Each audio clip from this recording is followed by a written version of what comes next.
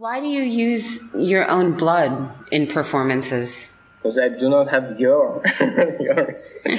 Well, it's not on offer, my blood. Thank you very much.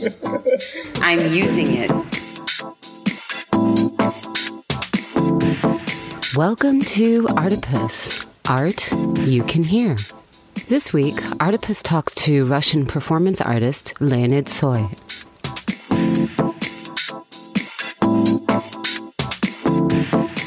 In 2015, while I was still living in Paris, the curator and artist Anna Tan was putting together a group exhibit and performance festival in Paris between Russian and Ukrainian artists at a point when relations between the two countries were violently escalating. She organized plane fare and accommodation for the visiting groups, but found herself short on housing for a couple of Russians at the last minute. I thought hosting a Russian artist could be an interesting way to spend a week, so I volunteered to put one person up in my flat. I was assigned the performance artist, Leonid Tsoi. Whose blood would you prefer me to use? I opened my door to a man about my height, jet black hair tied in a messy man bun, scruffy beard, a kind but unreadable face, who was doggedly shuffling up the steps the same way Toshiro Mifune shuffled into that fateful town in Yojimbo. He settled into my living room, offered me pizza and port wine, and so began our friendship. Leo lives and works in St. Petersburg, Russia. He works as a private psychologist and with the charity group Perspektivi, where he helps run art programs for severely disabled adults. As an artist, he is a member of the art collective Bobo, which focuses on art in intimate spaces from inside your home to, as Leo puts it, the intimate space inside your skull. He also is a member of Rodina, an art collective that focuses on political performance art. As an independent artist, he has performed in both Europe and Russia, and still occasionally indulges in visual art and drawing, including his very cool concept graphic novel called Learn Chinese from Mutant Women. Leo and I have continued our friendship via Messenger and Skype, with Leo telling me things about life in Russia that never get into the news, like the AIDS epidemic there or the systematic destruction of food shipments while people are starving. We have often discussed the benefits of an American-Russian collaboration, although we never had our own governments in mind. Until now, of course. As we enter this brave new world, I sat down with Leo to talk about where things are going for artists, the importance of artists to this new era, and Leo's political performance work with the group Rodina. The group is growing at the moment, so I cannot tell you how many people are exactly in the group, but it is 10, I think. We succeed to take in two persons, like officially with a kind of ritual, and we will repeat the ritual on the beginning of 2017. So after January, I could tell you about how many are exactly in the group. You're doing an initiation ritual? Yeah, kind of. Oh. The performances are actually quite different. We do it both indoor and outdoor, and so when we go outdoor, it's not a performance, maybe it's an akция in Russian, action, a street action intervention in the urban space, and sometimes we involve the spectators somehow, and sometimes we just make a more classic performance when people just have to watch it, and sometimes there is some text and speech, and sometimes they're silent. The latest was this initiation ritual when we fed our new members and ourselves with this soil, and then we fell down on the ground and took a kind of sleep. It was in the open air, in the space in the center of the city, which is called the Field of Mars, Marsovo Pole. And it is actually the graveyard for the victims of the revolution. So it was the day after the terrible bombing of the Aleppo took place. Okay. So it gave it another aspect of sense to the action. Okay. Is this the same group that you were a member of when I first met you? Yeah, I think so. Okay. I came to Paris as a member of Rodina. When you came to Paris, you were doing a different performance. It was not the first time, but the second time I was in Europe, and the first time to make something, like make some art in Europe. And I was thinking, like, what could I do? What a Russian artist can do in Europe? and I was thinking about selling my soul because many people come from Russia to Europe like in search for the better life. And there are some like usual talkings about like people who leave the country, like they sold their soul, and like this is considered kind of a betrayal or something. So I did it, and I tried to make an object which could represent my soul properly, and I thought of bread and blood as a material, because this Christianity thing and the soul is more or less comes more or less from Christianity. So and the other traditional mark of the soul leaving the body are the points on the eyes, like for the transportation to the world of the dead in the ancient Greece. So I made this and put it on the eyes of the mask of bread and blood which I made, and in the explication I wrote that this object incorporates my soul completely, but nobody wished to buy it. So no. I still have Nobody bought it. But you wore a bandage over your eyes, I remember. You sat at a table with the bread that you mixed with your blood. Yeah. Right? And how did you get your blood out of your body into the bread? With this injector. A syringe. Yes, sir. So that was messy, I remember. Yeah, I think so, because I made it blindly.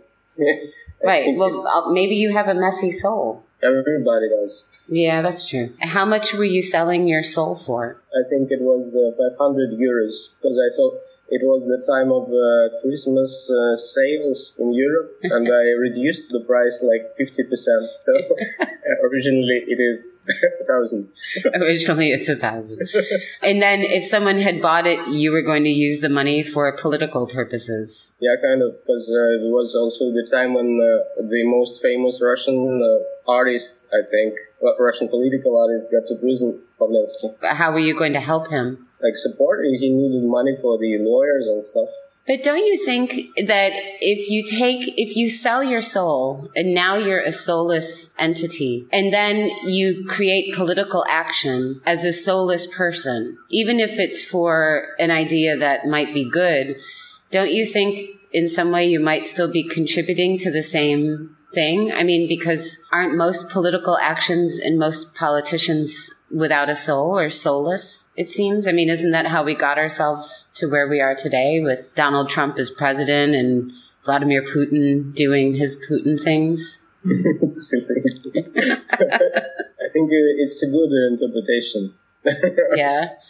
But I was putting in the different sense, but I like your way of thinking too, because I didn't explain like the complete sense of this, so it could be read more deeply without it. I didn't explain it because it kind of makes the spectator think the one way only. But I like your version. Oh, thanks. But my version was different. Like it is also a time in Russia when we have this.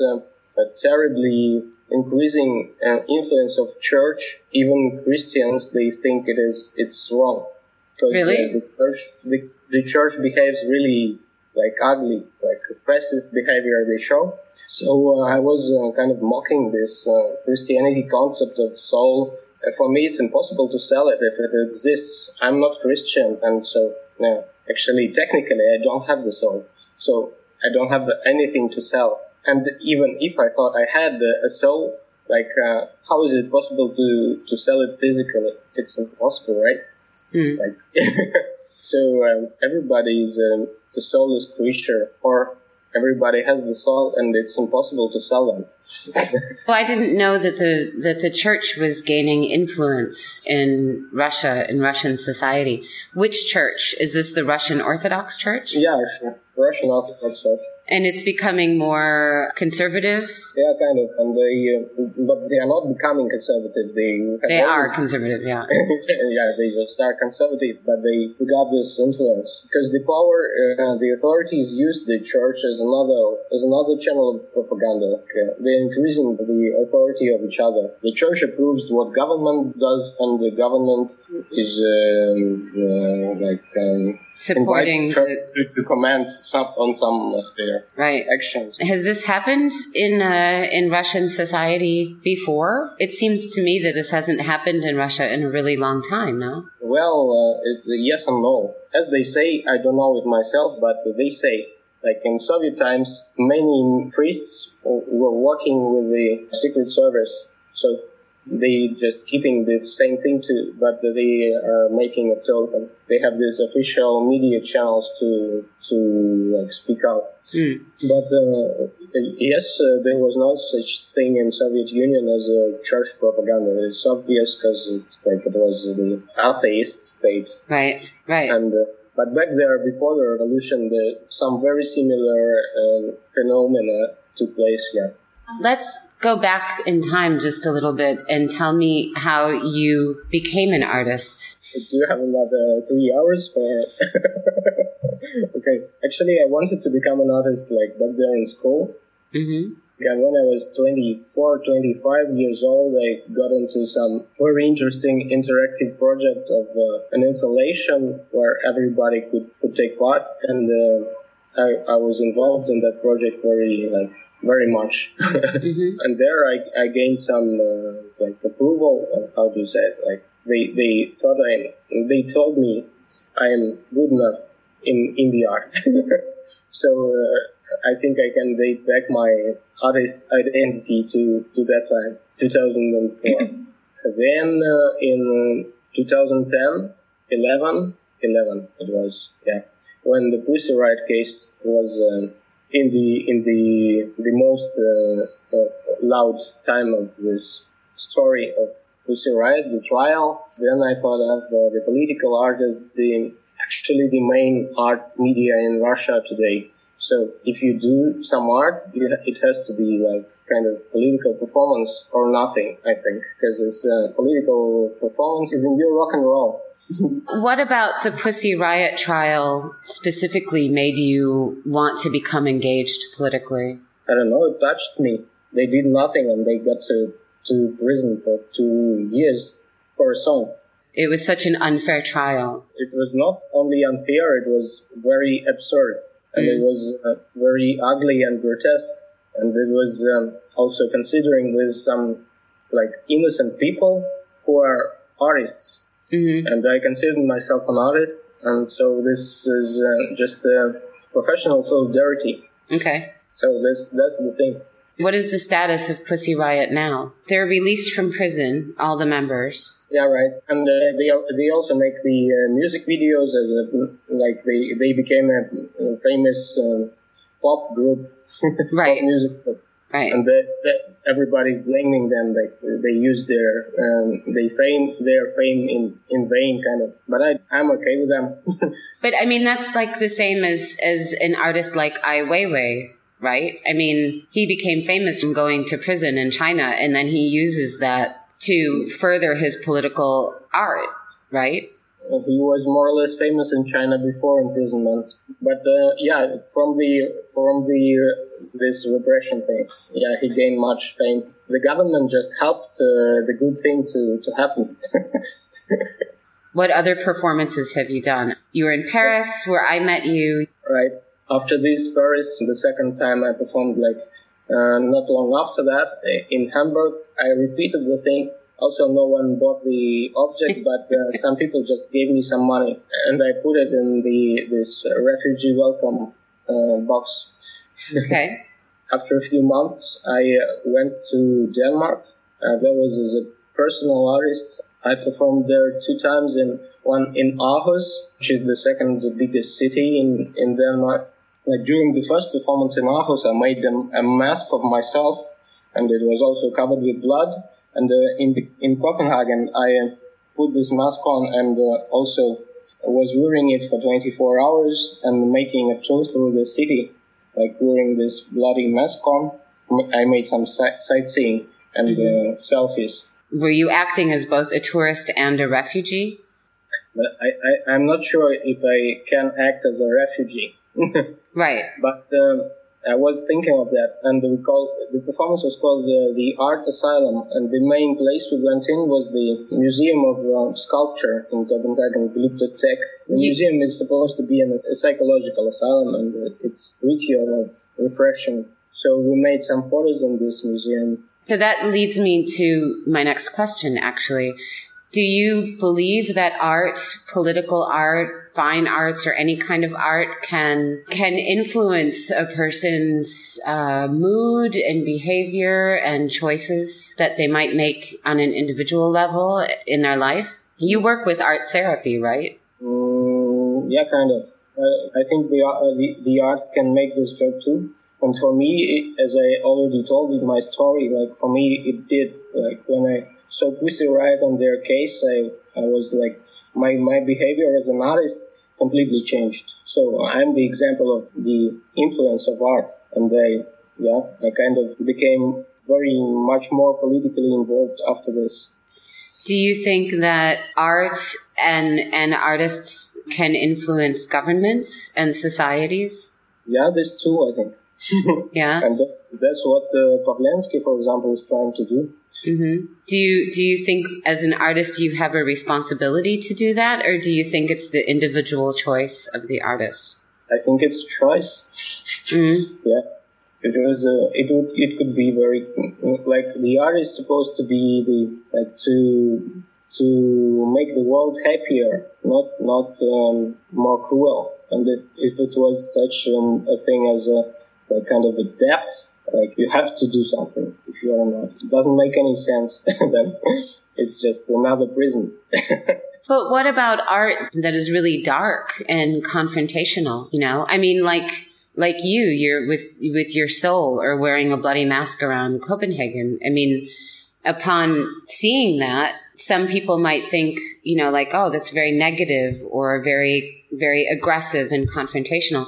Or the art of Pawlensky or Ai Weiwei or any politically active artist is often it's kind of in your face, usually. How is that making the world a happier place? That's a good question.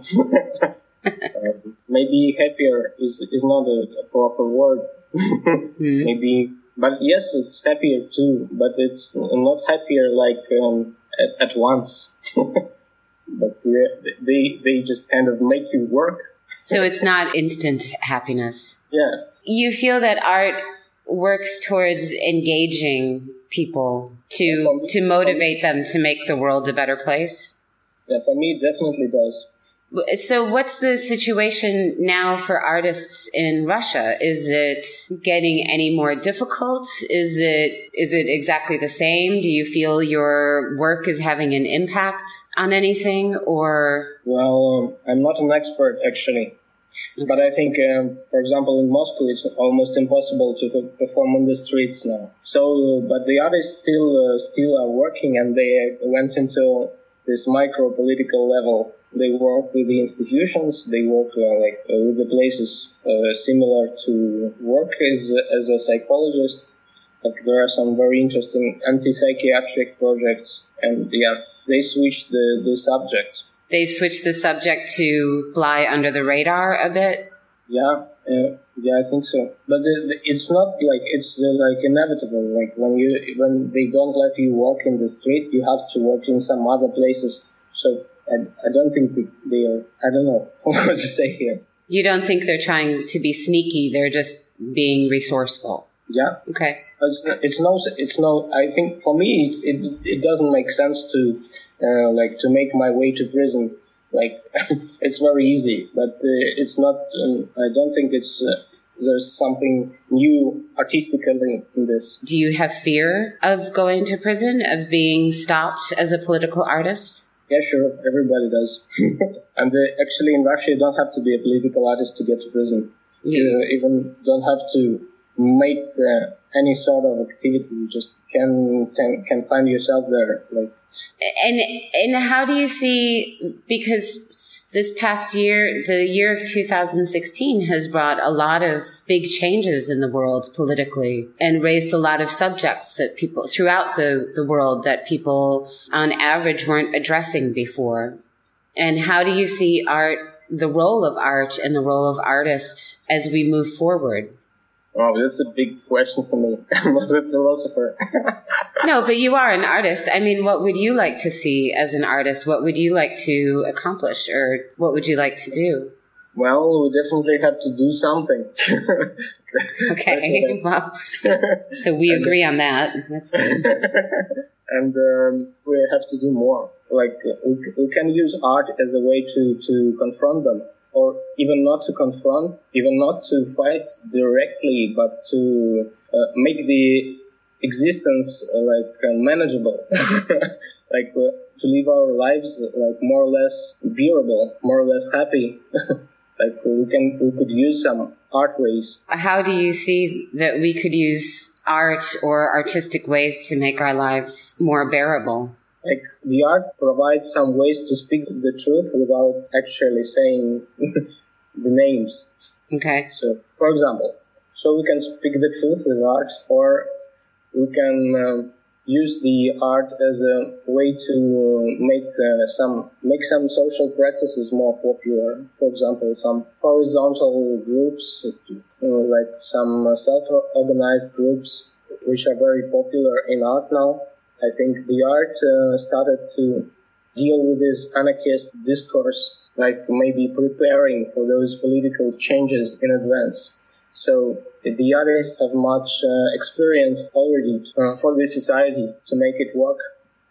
Do you feel that if artists can invite society to look into their lives and their ways of living, that this can be a positive influence on society in general? Yeah, that's my point. But it is not only the positive, but as I said, we don't have much places to live, and the art is one of such places. You mean to live and to express ourselves and to fully feel and to live as human beings. Like you said, that a lot of artists are now sort of using anarchist theory or addressing anarchist theory in their work in preparation for things to come. Do you think in general artists are more sensitive to, kind of maybe seeing a bigger picture? Much more sensitive than usual people that kind of bring Superman thing into this.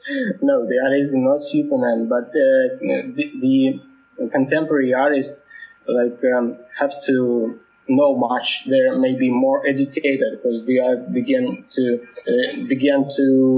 be more the art theory than the art itself. But they're in 70s, so the artists are more educated than some people. Okay. So they can really be helpful. They can be helpful. They're not better. They just maybe know some things as a student, not as they know it from God or something mystical. Just they learned it. What do you think about memorial art, like war memorial? Here in Berlin, there's a lot of memorials to the Holocaust. So there's, the Jewish memorial is very famous. There's a memorial to the Roma people who were killed. There's a memorial to homosexuals. There's big memorials and small memorials. There's brass plaques all over the city that mark the places where people lived before they were deported to camps. Do you think it's worthwhile? Do you think it can help raise awareness or prevent these things from repeating in the future? Is it simply always looking to the past and only serves as a memory and maybe not a warning? It can be used as well to prevent some terrible events in future, but it has to be accompanied with some work of the institutions, like the educational and so on. Memorial art can be also very different. For example, the monuments to Stalin and Lenin are also memorial art, and as we can see in Ukraine now, they're trying to get rid of them as soon as possible. So it's also memorial art. It can be used, and it is used by the authorities as just a media, another media, and it can be read different ways, and even opposite ways. We have some new memorials in Russia today too. They are trying to make the new monuments to Joseph Stalin. It's also memorial art. So it can be good or bad. It's just this type of art is architecture or sculpture. They are very expensive. They really require some help from the government to happen. So for me, it's not really an art. It's kind of a strategy. It's kind of a media more. So well, but don't you think that depends on the government? It strongly depends on the government, like this monuments thing. Yeah, as I said, in Russia we have kind of new monuments which are really disgusting. Monuments to Stalin and Lenin. Monuments to Stalin, monuments to some other, like, there was a museum of the victims of Stalin terror in Perm city. Last year they changed it to the Museum of the Prison Workers. Oh. So, yeah, that's the kind of, they can do to any monument, actually. Yeah, that's a good point. You could just change the name and then change the meaning.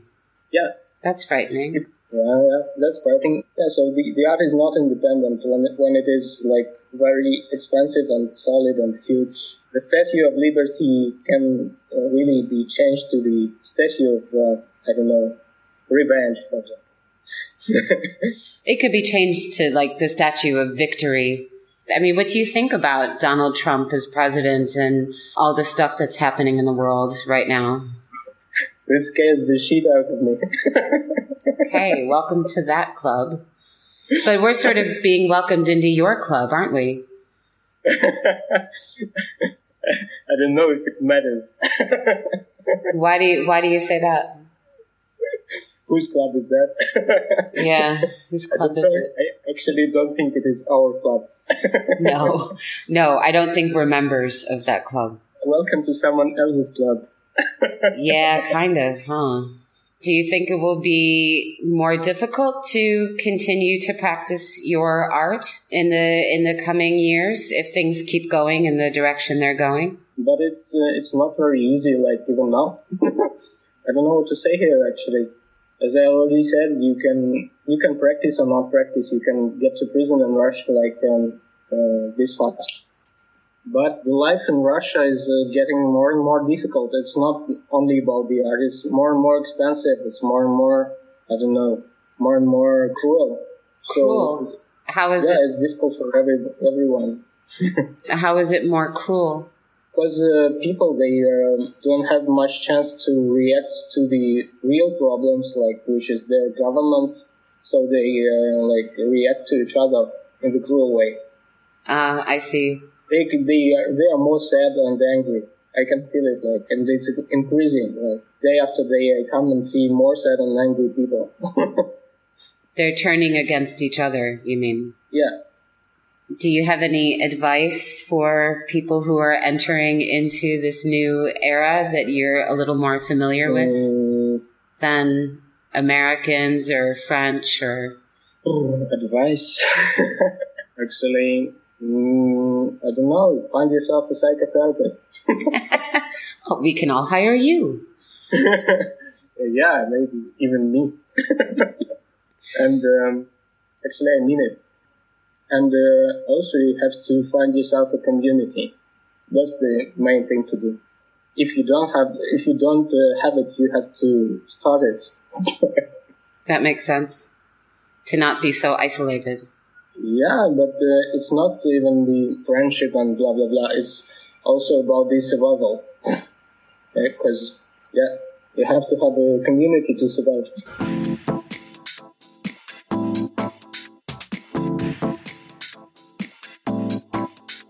What's your favorite movie? Movie? Yeah. Movie. My favorite movie. Apocalypse Now. What? Apocalypse Now? Yeah, sure. Marlon Brando. Forever. All right.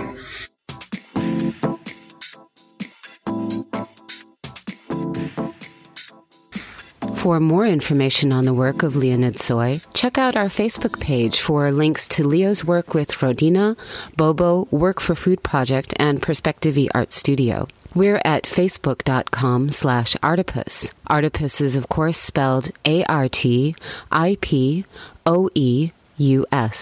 Artipus. Art you can hear.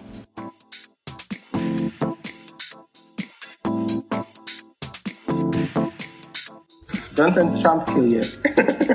Don't let Putin kill you. Trump Putin. Yeah, exactly. Actually, we come to learn one day they are the same person. Yeah. Well, yeah. Yes. Find out what artists and exhibits I'm loving lately. Now you can follow Artipus on Glarify, the interactive global mapping tool that lets you locate artist studios, openings, and exhibits around the world. Become part of your local art scene everywhere you go. It's free. Glarify is an official partner of Artipus. Visit glarify.com. Artipus is a proud supporter of Prana, the platform for the homeless. Prana is the only digital app providing direct connections with people, organizations, and dynamic real-time information about food, shelter, clothing, job-seeking, sanitary services, and medical help to the people who need it most. Help the homeless by helping Prana grow. Visit the website at www.pranaapp.weebly.com. You can find Artipus on SoundCloud and iTunes, WRP in Paris, and Indie Berlin in Berlin. And you can see photos and read transcripts of this episode and more at artipus.com. Artipus, art you can hear. Artipus is written and produced by Susie Colick with sound design by Greg Palmer, recorded and mixed in Berlin. That's all for Artipus this week. I'm Susie Colick. See you around town.